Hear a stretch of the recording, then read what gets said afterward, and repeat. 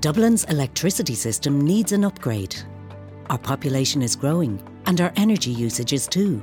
That's why EirGrid, state-owned operator of Ireland's electricity transmission grid, is powering up Dublin. We're shaping Dublin's electricity future, upgrading underground cables to future-proof our power system and bring more renewable energy onto the grid. Find out more at eirgrid.ie/Dublin. EirGrid, delivering a cleaner energy future. Alive and Kicking with Claire McKenna on Newstalk. Yes, you can email the show aliveandkicking@newstalk.com or find me on Twitter and Instagram. I'm at Claire McKenna Presents. Coming up this morning, rugby star Tony Ward on why ageing is a psychological struggle that ultimately we need to embrace and why we shouldn't hold back on having our health checked. The gut experts, Professor Barbara Ryan, consultant gastroenterologist and registered dietitian Elaine McGowan, will join me in studio to bust some gut health myths and talk about their new book and why they decided to focus on women. And Maeve Madden is renowned for her Queens Don't Quit community, amassing a major following online for her workouts and her honest account of body confidence. She's in town for Wellfest, taking place this weekend in Dublin, and she'll join me for a chat. So what kind of a health and wellness week did I have? Well, it was a good one this week. I headed away for a few days to France and it was the ultimate switch off. A good friend of mine is doing a house swap for a year there with his family. So myself and mine flew out to a gorgeous part of the world called Annecy. It's right on a large lake and there are mountains and trees all around. It is stunning. Many of us said on the weekend, why don't people talk about this spot a little more? It's a little hidden gem. Everything there is set up for getting out in nature. There's a beautiful boardwalk and diving spots all along the lake, boats of course, and everyone is out on bikes. In the evening, people sit along the lake, some with a drink, some with a pizza, and it's all very civilised. And I have to say, I really remarked on the slower pace of life there. There weren't any massive chains of coffee shops or convenience stores. If you got a coffee, there was just one option in a small cup with milk or without milk. And it really made me realise how caught up in the complicated we have all become, myself included. There is so much choice and it just wasn't there. And there was something really nice about that. Anyway, it was lovely to hang out, sit in the garden, take in the view, be out of our own routine, and it was my first time to swim in a freshwater lake. And anyone that knows me knows how much I obsess over drinking water. Before plastic became a known nemesis, a large 2-litre bottle of Evian was never far from my side, and now I've replaced it with the refillable bottle. And for me to feel like I was swimming basically in Evian, well, it was a moment for me, let's just say that. And during the pandemic, I suppose we were all reminded what was important. And yes, the simple things are still the most important, as I've just attested to with what I witnessed in that little French town and the slower pace and the less choice. But I'd have to say travelling is good for the soul. It's incredible to have it back, to open up your eyes and your heart to other ways of life and be reminded of what a beautiful planet we live on is such an incredible privilege, and I loved it. We do live in a beautiful country, of course, and I am looking forward to my trips booked in Ireland over the summer, but it was really good to get away too. You can email the show aliveandkicking@newstalk.com. Maeve Madden is renowned for her Queens Don't Quit community, amassing a major following online for her workouts and her honest account of body confidence. She's in town for Wellfest, taking place this weekend in Dublin, and she joins me on the line now. Hello, Maeve. Hi, how are you? Thank you so much for coming on today. No, thank you so much for having me. I'm so sorry that that we couldn't make it work to be there in person. It's just been a bit of a crazy 2 weeks now for me. So the struggle has been real. Is it good to be back in Ireland between living in London, lockdowns now, life in Dubai? Have you had a chance to come back that much? Yeah, we've been back loads. We were obviously back at Christmas and then we came back in February and now we're back again. Like we're still very active, in Ireland and still doing lots of work here. And obviously my family were here. And even when I lived in London, I would have come back every 6 to 8 weeks. But my parents actually think that I'm back more now because the flight was so long. Whenever I do travel back, I stay for like weeks at a time. So it's actually working out great. And Maeve, I didn't realise that you had originally been a dancer, but that injury put stop to your career. So was that part of your Queens Don't Quit ethos? As that must have taken some strength to build yourself back from that. Yeah, I suppose so. It was, that happened. Oh my goodness, it must have been 2006 that happened, and yeah, it was just an unfortunate accident. And at the time, we were going on tour like 2 or 3 days later, and I wouldn't have made the tour, but they said, oh. In 12 weeks, you should be back and you should be able to get back up on your feet again and kind of get going. And but I had been dancing for quite a number of years at this point, and so it was then I thought, oh, you know what, maybe now is the time. Maybe this is a sign that I go to university and I try and do something different. And then off I went, and that's kind of what brought me to London, and why I moved to London was for uni. And I suppose in that then, fitness was always a part of your life, and making fitness be something that you enjoy doing. So I suppose you had that connection in a way from dance. Yeah, because I've danced from the age of, oh my goodness, I think 3 years old. And I was a very competitive dancer. And I suppose as I got older, you kind of go into bigger competitions. And so I had more dance classes and dance practice. And, I was constantly practicing at home. And it's funny, mom would say to me, you either do your homework or you do your dancing. And of course, I always chose the dancing because I had such a passion for it and I just loved it so much. And although I did do my homework as well, but that was her thing: either study or you do you practice your dancing. And I was so competitive, and I was a very successful dancer, and so just from there, and I think that that drive, growing up. And then obviously I danced with the shows. And although I was in a show, it was still very competitive because you can be replaced at any time. And you had to be, if you're dancing with Michael Flatley, you have to be one of the best dancers. You have to be, very fit and very healthy. And then of course I went to uni. And when you go to university, it's inevitable. You end up, going out all the time and you're not exercising and things like that.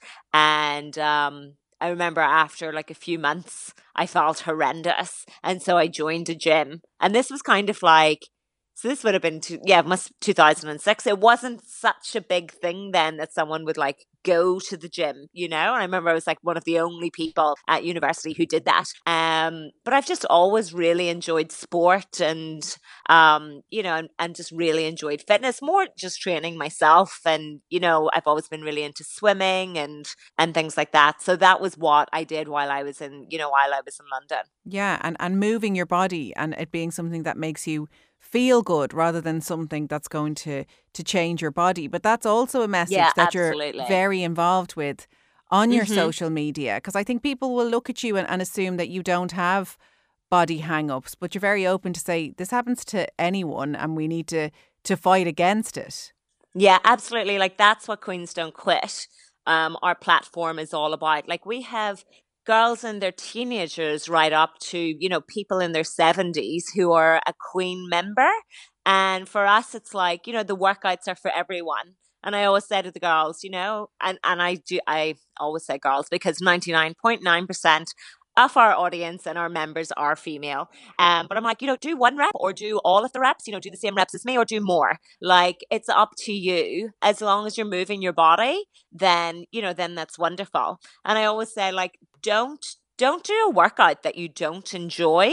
If you're doing my workout and you're like, oh, I hate this, I literally like, please do not do this. Join in on the workouts that you find enjoyable, because at the end of the day, I'm like, you're just here for movement. And I think that a lot of people, and especially social media, can focus so much on aesthetic and using exercise to change their bodies in certain ways, and that's not what we're about. I'm like, and people then become so fixated on their appearance, and I've been there, and it's a very negative headspace to be in. And they become so fixated on their appearance and how they look. And like your body changes all the time from morning till night. Your body is constantly changing. And we very much promote that because we want our queens our goal is for you to be like the best version of yourself. We want you to feel so confident and so happy and love working out. And so that's what we promote in our platform. I say ours because I feel like everybody's just a part of it. So my platform, but ours in total, because it's such a huge community. And did you ever envisage it getting as big as it has? I mean, you've hundreds of thousands of followers on Instagram and so much traction between them, sharing their story with you as well as being on to get your sense of humour as well as your health and fitness tips. Because I suppose when you started out, I'm hearing your name popping up all the time saying you're going to be at Wellfest, and they're saying, health and fitness influencer. And that wasn't a job title when you started out.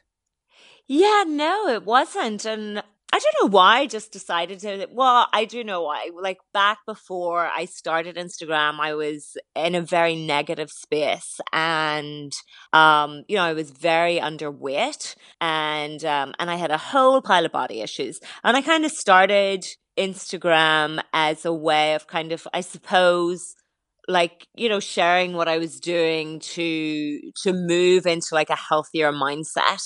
And because I was doing this kind of like transformation from being, really underweight to being strong and feeling empowered and, going on this like healthy, lifestyle journey that would, inevitably change my life forever. And yeah, I think before lockdown, like it was funny, yesterday we were actually looking at the photos of when I first did Wellfest. Which I think was 2016 was the first time I did it. And like all the girls that were there and who came and joined in on my workouts from, what I had been showing on Instagram over the few years. And now, and I was just on one of the little small stages. And now on Saturday, I'm kind of like opening Wellfest. And I can't believe it. I'm like, this is absolutely insane how, in the last 5 years, I've kind of grown this platform and grown this community of women. And, they're all coming together through lockdown and through Queens Don't Quit. So many people have made these online friends, and we're doing over 20 live classes a week. I'm not taking all of those classes. So I take like 6 of these classes, but we chat to each other every single day. And, it's a very safe space where these women share, their daily woes, or last night the baby was up and I'm tired this morning, and they're encouraging each other and speaking to each other. And it's really lovely because a lot of the time people don't have anyone to talk to, or, it'll be 9:30 in the morning and someone's going to be at home the entire day by themselves, maybe looking after their children or, a loved one or whoever it is. And so just taking that break from themselves and coming online and speaking to another community. And because the screen is there, I suppose you're more confident in opening up about problems and things like that. And that's what makes it so much more than just doing a live workout. It's so much more for everybody. Well, Maeve, we wish you all the best at Wellfest this weekend. Have a good one. And for more information, thank you so much. It's very exciting. It is. And as you say, you've come so far. People can find out more at maevemadden.com. Maeve, keep doing what you're doing. Thanks, Molly, and thanks for having me. Now, they say ageing is a privilege, and while this is true, often we equate feeling good with being young. And when we picture the later years, it's often punctuated with thoughts of the body breaking down and illness. Rugby star and commentator Tony Ward has faced and made peace with both, and he joins me in studio now. So, Tony, at the height of your rugby career, did you appreciate your health and your body's ability being at the top of your game and being able to play a sport like that you loved? In a word, no. Sadly. Only in latter years when things start to break down, do you appreciate how good it is when you're on the top of your game, so to speak. So, no, it's been a real leveller over the last, I suppose, about 20 years. Because it's very different, wasn't it, to elite sport now? I mean, they've all got dietitians and teams and all that around them monitoring their health at all times. But what was the attitude back when you were playing. Yeah, that's a really good point, because it was up to yourself to look after your own needs, which was difficult, because when, I mean, the counter argument is that, you know, there was a freedom to playing back then that clearly you can't have in professional sport nowadays. That said, it must be fantastic to have everything done for you. In other words, this generation, and I'm not begrudging, but they're able to maximise their potential or their ability because of exactly what you're talking about, Claire, having, you know, that sort of professional help in the background. And clearly we didn't have that. We had to try and look after ourselves best we could. And the one thing I will say is we did, according to the knowledge we had at that time, because you had to. You know, it was still a very high standard, but obviously not the same as professional sport now. Well, look, you did all right. 19 caps, awards, left, right and centre. So, I mean, who knows what would have happened if you had had your own entourage? Listen, it's funny when you say that 19 caps thing, because when I went to very presentations over the years, I was fine. And there was a lot of controversy about me and Ollie Campbell, you know, in terms of caps and that. But when you look now, like guys now, they've 150 and 170 caps, because it's so different. The point I'm making is that you're almost embarrassed now when you're at some sort of, I don't know, presentation or something, and there's a couple of the pro guys there, because they're in the hundreds, whereas we operate, because you played very few games during the year. You also weren't allowed substitutes back then, where they come on with 2 minutes to go now and they get a cap. So you'd make 19 caps in a year nowadays. Yeah, well, look, that's fair. But look, 19 is better than none. Oh, and that's always been my attitude, honestly. Did you ever think about ageing, even at milestone birthdays? No, it's funny, I didn't, you know, and when I had a few ailments as they subsequently developed, I think that's the biggest issue I had. I think it's the psychological acceptance of the ageing process. I think that's a really hard thing. Like even today, sitting here with you, I think and feel, and I know people say this all the time, the same as I did when I was a teenager, or like walking here today. I'm from Harold's Cross, originally just up the road. I would have spent a lot of my life around here, and I'm no different. I don't think any different, but you are different. That's the reality. And I think for men, the two biggest problems, if I'm not jumping too far ahead, Claire, I see, is that it's a societal thing that men don't really accept, whereas women do. That they need to look after themselves, that if there's something going wrong, they should get it checked. They'll stick their car in to get it serviced every so often, but they won't stick themselves in. That's the biggest issue, I think, with men in general. But with ageing, it's, as I say, it's the acceptance of the physical and psychological reality that you are getting older. And once you accept that, as I have, honestly, because of the things that have happened to me in the last 20 years, and I think I'm reasonably happy where I'm at, but it's been sobering, to put it mildly. And would you have checked in on your health, or did you wait until there was an issue? I was reasonably okay. Now, when I say reasonably, that's relative to the way men behave, in that I would have gone in about every 5 years. Isn't that awful? And I'm saying that was reasonable, but that's the way it was. No, the issues I've had related to prostate, and thankfully I'm okay. That was about 12 years ago. And hearing, they're the two really issues I've had. With the prostate, for men, the obvious thing that you hear about, that you're going to the loo more, which is the obvious sign. And I found when I was away, I did a lot of co-commentating and stuff like that over the years with RT and BBC. And when I'd be away particularly, and you'd be killing time the day before the game, this is when it really came home to me, I'd be walking around and I'd be going looking for a shop where I go to the loo. And then I was thinking, God, I'm doing this an awful lot. More than during the night, if you know what I mean. I seem to be sleeping okay. And that's when it just triggered something that I better watch this. So again, there was no Googling at the time, but I did read up on it.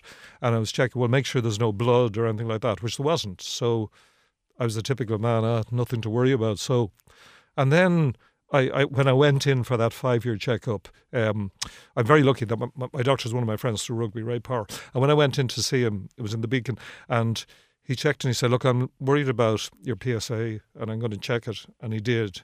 And they also did the physical test as well, which is, anyway, it has to be done. And I think that's what puts people off, going to get checked. I agree. They're afraid of that. And it's nothing, you know, and that's what doctors do. And well, in comparison to chemotherapy or worse, absolutely, it's very by getting it in short-lived. time, it's minimal. But I get it. I get Yeah. it. It's uncomfortable. But as is a breast check, as is a smear test, as is all of these things. But I do understand why that's a tough thing to go and get checked. And yet, when I look back, it was so silly in retrospect. But thankfully, I just about caught it in time. It was at an advanced stage. The Michael Marr, the surgeon in the Mater who operated on me with brachytherapy at the time, explained that it was like an orange and the juice was seeping through the skin. So it was escaping out, but luckily it hadn't gone into any other organs. So I was blessed. And I had to have things done like hormone implants to kill the testosterone that is in the male, all those sort of things. So it was a tough few years, and I had radiotherapy treatment, obviously, over 5 weeks and all the things that you've got to do. But obviously, I feel better for it, if that's not a contradiction. And what about the psychological impact of hearing the word cancer? Yeah. How did you get your head around that? Well done. I'm delighted you brought that up because that was the biggest thing of all. When I was a child, that's before your time, way before, or teenager, I remember there was a film, Love Story, Ryan O'Neill and Ali McGraw. It was a very famous one. You've probably never seen it, but it was a film of the time, and it was just a gorgeous film, a feel-good film. And in it, Ali McGraw, and of course she was a pin-up, like she was just gorgeous. And she gets leukemia in the film and she dies. And there's the scene where herself and Ryan O'Neill have to go into the doctor, and across the table, like you and I now, he tells the bad news. And I always wondered, it stayed with me forever. And I thought, God, how would I ever handle that? If ever, because we all dread the C word, as you said. And that's what happened after I'd been to Ray Parma. My doctor, Ray, rang me and said, look, there's a problem here. So I was going, as it happened, to another friend of mine through rugby, through sport over the years, Hubie Gallagher, who's a urologist. And I went to see Hubie, and Hubie said to me, look, it is bad. We've got to get this treated immediately. And one of my daughters, I have 3 girls, one of my daughters came along with me on the day, and she was sitting beside me, and I could see kind of tears welling in her eyes. And the one thing I said to myself now, before I went, psychological games, I guess, maybe a bit to do with sport, I said, I've got to be strong, no matter what I'm told here. So, of course, I was squeezing her hand underneath the table, and she was fine. And I think that's the key, and I know it sounds very cliched, but for anybody, male or female, who has a health problem, it's all about positivity going forward.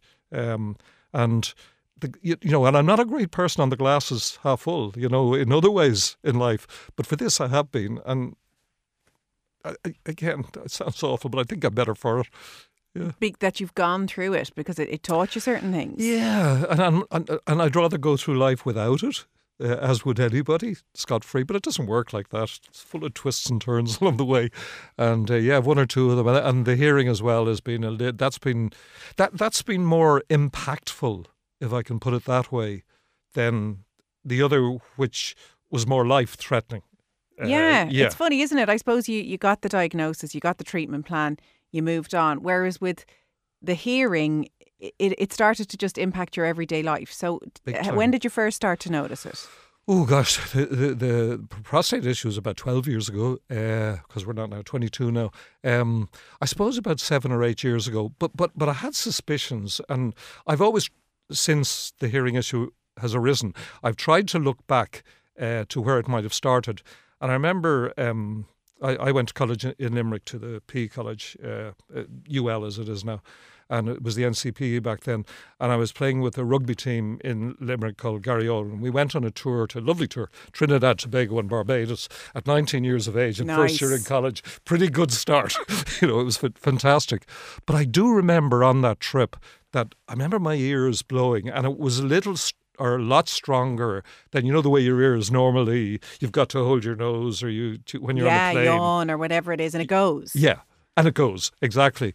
But something like that definitely happened back then. And of course, at that age, didn't even think about it. But always I had a problem with my ears going, the second that we went above the clouds or whatever, it was bad. So that's where it may have happened. But again, and I'll be honest on this and hold my hands up, when I went in to finally do something about it, to Hidden Hearing, and I got hearing aids, and when I initially had them, and I hate saying this is about 5-6 years ago, they were in the drawer because I don't even know if it's pride or dignity or anything like that, but I just thought, geez, I can't be seen with hearing aids. That's like a, what do you call it, walking around Zimmer frame. With a Zimmer frame, exactly. You know, that's that it aged you. Yeah, like, which is crazy. And now I couldn't manage without them. And I have to say, again, I'm lucky, if you don't mind me mentioning his name, but I've Enda Dooley, who really looks after me. He was audiologist of the year a few years ago. And it's great having someone you can trust in. You know, that's what I found in a lot of the relationships I've built up with medical people, that, you know, on the ground and dealing with people, they're very, very good in a counselling sort of way, as well as, you know, doing their normal business, as it were. And I kind of need that relationship, that I've got to have somebody who can really trust in. For better or worse, unfortunately, I'm a sensitive old soul, so I need that kind of, how will I put it, psychological protection to know it's there from whoever I'm dealing with. So yeah, it's pretty well worked so far.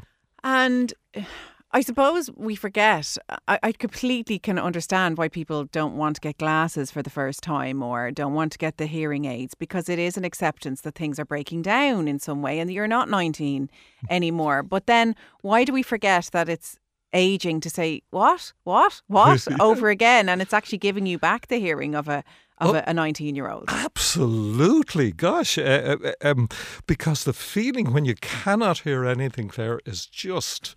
It's the most... No, I've thought about this a lot. Hearing...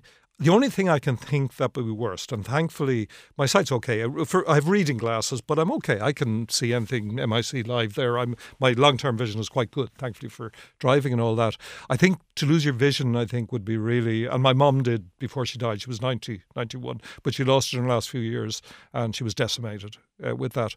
But I found the hearing very hard, because I hate saying to people, pardon, what? And seeing their frustration at me. I'm aware of that, and I'm trying to block that out and just say, and that's where we come back to the psychological point I'm making. Look, I'm in my 60s now. I've got to accept that, you know, the bits wear out and just get on with it as best I can. So, and I suppose technology has caught up. I mean, I can't see the hearing aids now at all, and they used to be quite a big piece of plastic behind the ear. Yeah. But now things have changed. Yeah. It's like, I remember I used to do some work on Millennium Radio in 1988 in town, and they used to give me, with RTE, this big brick, which was a mobile phone. Yeah. So I guess much like with that, it's the same. Yeah. and you were really proud of the car when you had it there, like, because nobody had a brick at the time. No, you're absolutely right. And it probably helps. The old hair, what's left of it, has gone grey at this stage, but the wire is grey, so that helps hide it as well. But you're right. No, they are very, very small and minute, and I think that will keep improving as well, where they'll probably reach the stage where they can just put it into the ear, that they don't even need anything around the back of it. So look, just make the best of what technology is available and the best of where we're at in life, and that's all you can do. And is that your attitude to ageing now going forward? Yeah, honestly, because there were little things that happened. When I retired from sport, I played football as well, soccer, at a reasonable level. When I retired from active sport like that, competitive sport, for want of a better word, I found that difficult, even though I went into coaching and I was a teacher and I did commentary work and all that. So I was still involved in sport, but it's not the same. Nothing compares to being out there in the middle and playing. So that was difficult to accept. And then in relation to the football, obviously rugby, because of the nature of the game, you can't play much after you retire. Tip rugby, tag rugby has come in recent times, a little bit of that. But indoor football I used to play right up till I was about 50. And when I had to stop doing that, that to me was like taking out the Zimmer frame again, or opening the ground and putting me under. That's how I felt. Just like, gee, God, life's over now, which is rubbish. But that's the way you think. And certainly that's the way I was thinking then. But now I suppose you're excited to see what comes next, because you never know. You're right, some chapters do close, but it doesn't mean the book is over. No, and touch wood, we're still hanging on. Well, Tony Ward, thank you so much for coming in and talking so openly and honestly with me. I think it will resonate with a lot of people. Claire, absolute pleasure. Professor Barbara Ryan and Elaine McGowan, RD, are the gut experts. You'll find them at the gut experts on social media, and they're authors of What Every Woman Needs to Know About Her Gut, published by Sheldon Press and available nationwide now. Professor Barbara Ryan is a consultant gastroenterologist at Tallaght University Hospital in Dublin and a professor of gastroenterology at Trinity College in Dublin. Elaine McGowan is one of Ireland's leading private healthcare clinical dietitians and nutritionists, and she's primarily based at the Hermitage Medical Clinic. And they both join me in studio now. Ladies, you are very welcome. Thank you very much for having us, Claire. Thank you, Claire. And we've been trying to get a meeting or have you on the show for quite some time now. But obviously, when I read your biogs, you're busy women. We were a bit busy, yes. We've been doing this on the side, but no, it's great to get here finally. Yes, and perfectly timed with the book, which we will get into. But I want to talk a little bit about gut health and what it is, because I don't know, does it make you happy? It's getting a bit of a time in the spotlight. Everyone's talking about gut health. There's a bit more awareness about it. But do we really understand what it is, do you think? I mean, I think that I think it's wonderful that people are so much, in general, it's wonderful that there's an awareness there and that people are happy to talk about these things. Because, I mean, you know, as Irish people, we haven't always been the best for talking about anything private. So having people talk about their guts and their digestive system is really fantastic. I think the one thing that we feel is that the whole topic of gut health has been maybe reduced down a little bit. When people talk about gut health in popular media, it basically means now having healthy gut bacteria. That's kind of what you feed. You know, you feed the healthy gut bacteria, and that's your gut health. But actually, it's a lot more than that, because you could be you could be feeding your gut bacteria as such with lots of healthy foods. But if you're having a lot of gut symptoms and cramps and discomfort, and frequent bowel motions and dashing to the loo, you could have the healthiest bacteria in the gut in the world, but actually you're not enjoying good gut health. So I think it is more than just having good bacteria in your gut. It's also about having no symptoms, having no bloating, and not having any significant underlying gut condition also. Because some people can take their gut health for granted if they eat a reasonably healthy diet, whereas other people with underlying medical conditions it's a real struggle to enjoy good gut health. So if you've irritable bowel syndrome, for example, which affects 1 in 10 Irish adults, or 1 in 10 adults in the Western world, and 1 in 6 women, because it's more common in women, or if you have something like Crohn's disease or ulcerative colitis, it's a big challenge for you to enjoy good gut health. And for some people, it may require quite a lot of medication. For some people, it might just involve dietary adjustment and some milder medications, and hopefully no medications at all. But I think the term gut health is a bigger one than just having healthy gut bacteria, and that's part of it, but not all of it. Yeah, it's a really important point. And what does good gut health feel like, Elaine? So I think that's a hard one to describe, because a lot of the patients that we see actually have gut problems. So normally it means that your bowel is functioning regularly for you. For some people that means that they may have a bowel motion once a day. Some people it can be once every second day, or sometimes once every third day. Ideally a bowel motion every day or every second day. Generally where you don't have bloating, your stomach generally feels quite comfortable. It doesn't have ilees in it. Also that you don't suffer with excessive wind, and that generally you have a good feeling. You don't have any ilees in your gut. Yeah, I mean, really, our digestive system is amazing, and all this stuff goes on in the background, and it's supposed to be below our level of consciousness. So I think when you've got good gut health, you kind of take it for granted because you're not aware of anything. It's really only sometimes when people start to develop problems like the symptoms Elaine said, with bloating, discomfort, cramps, etc. It suddenly becomes, oh, that's not normal, and then maybe people think about it and focus on it more. But generally, we shouldn't be aware of our digestive system. We should be able to get the urge to go to the bathroom and go, okay, I need to go to the bathroom now, and be able to make your way to the bathroom at a time that's convenient to you. So, for example, if we're sitting here in this interview, we're able to sit here and continue this talk, whereas somebody with a gut problem might be sitting here thinking, oh my God, I need to get out of this room now and dash to the loo.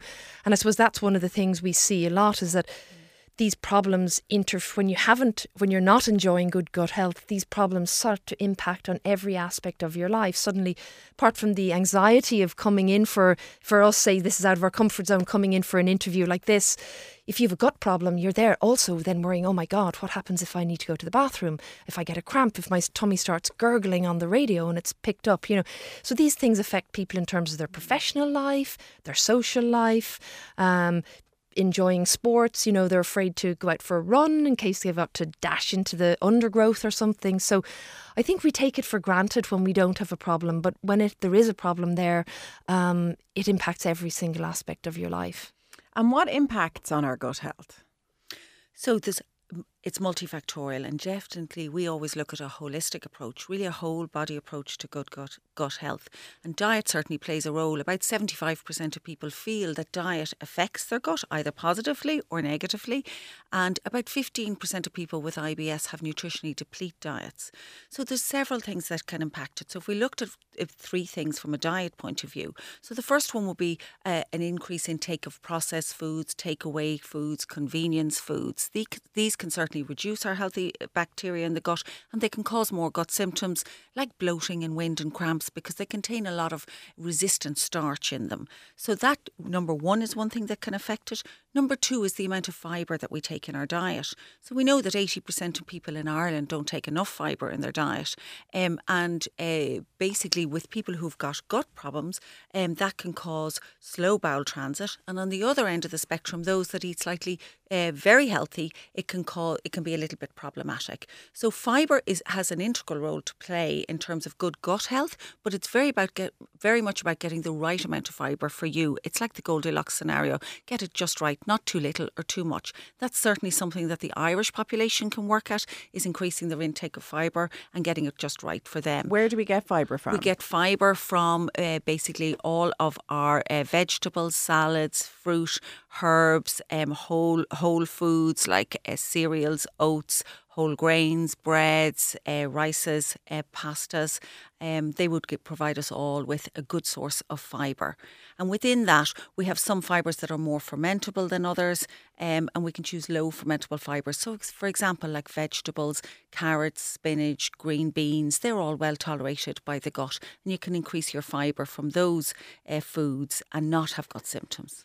Because the messaging is always quite simple. Whenever I have an expert in front of me, the messaging is simple. Whereas the health and wellness message is getting quite complicated, isn't it? About take this product, drink this drink, fermented foods. You need all of these things. Yeah, I mean, I think that's we feel very strongly about trying to preach a message of moderation, actually. And I read, there's a really interesting Canadian doctor, and he...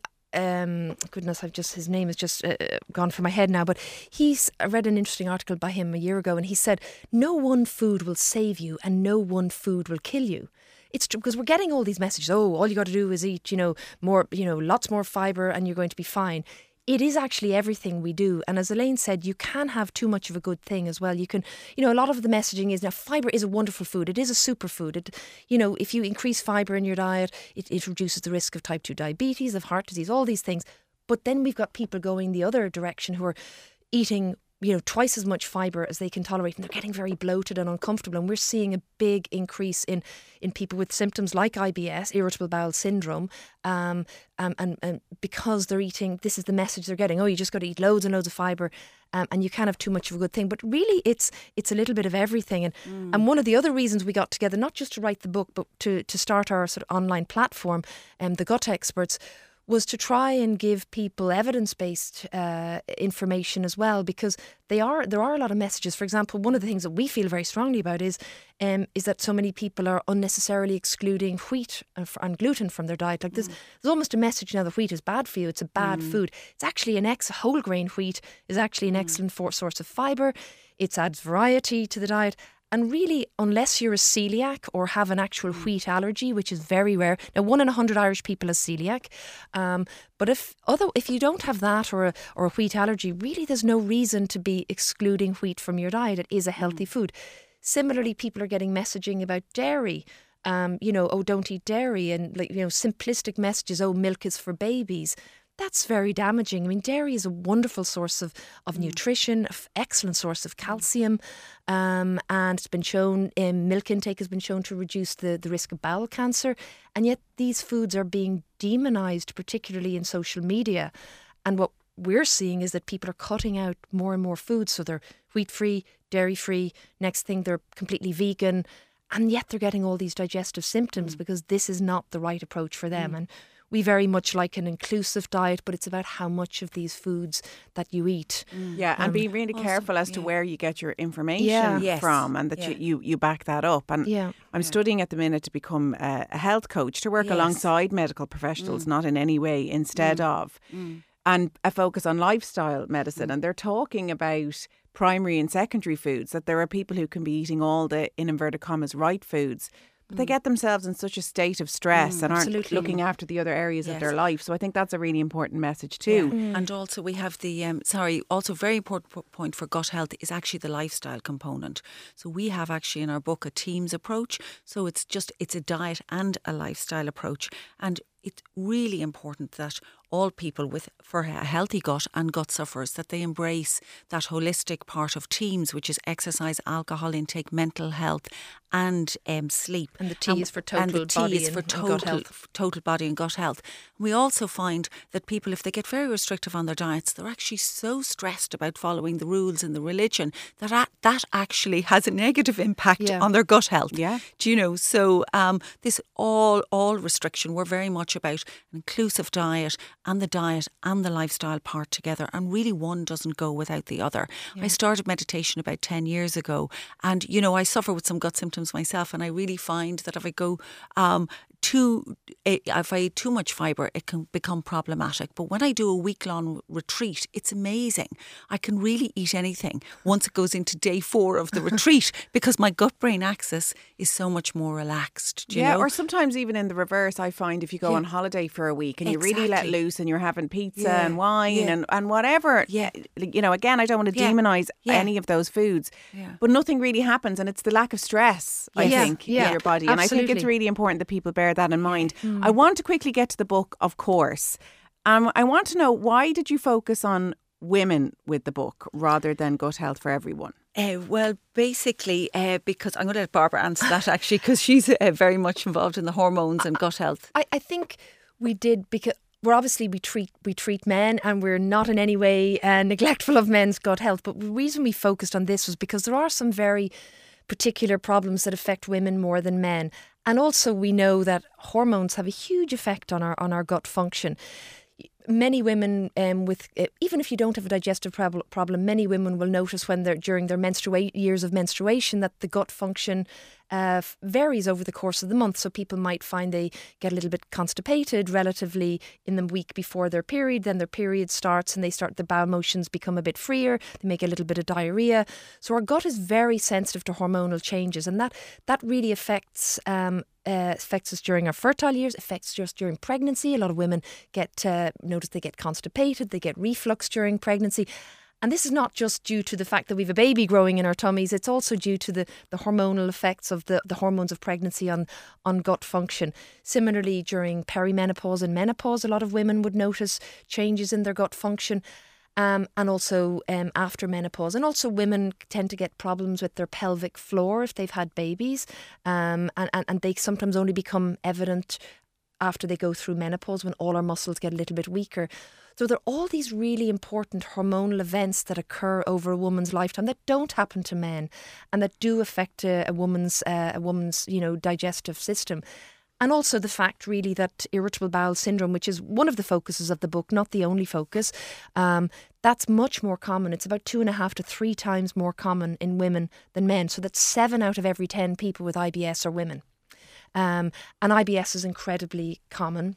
So, and our hormones have an effect on that. So we thought it would be really nice to have a book particularly focused on women and to address all of these particular issues as best we can. Yeah, and maybe there'll be a man's book next year. Well, that may well be on the cards. Elaine doesn't look happy about that prospect.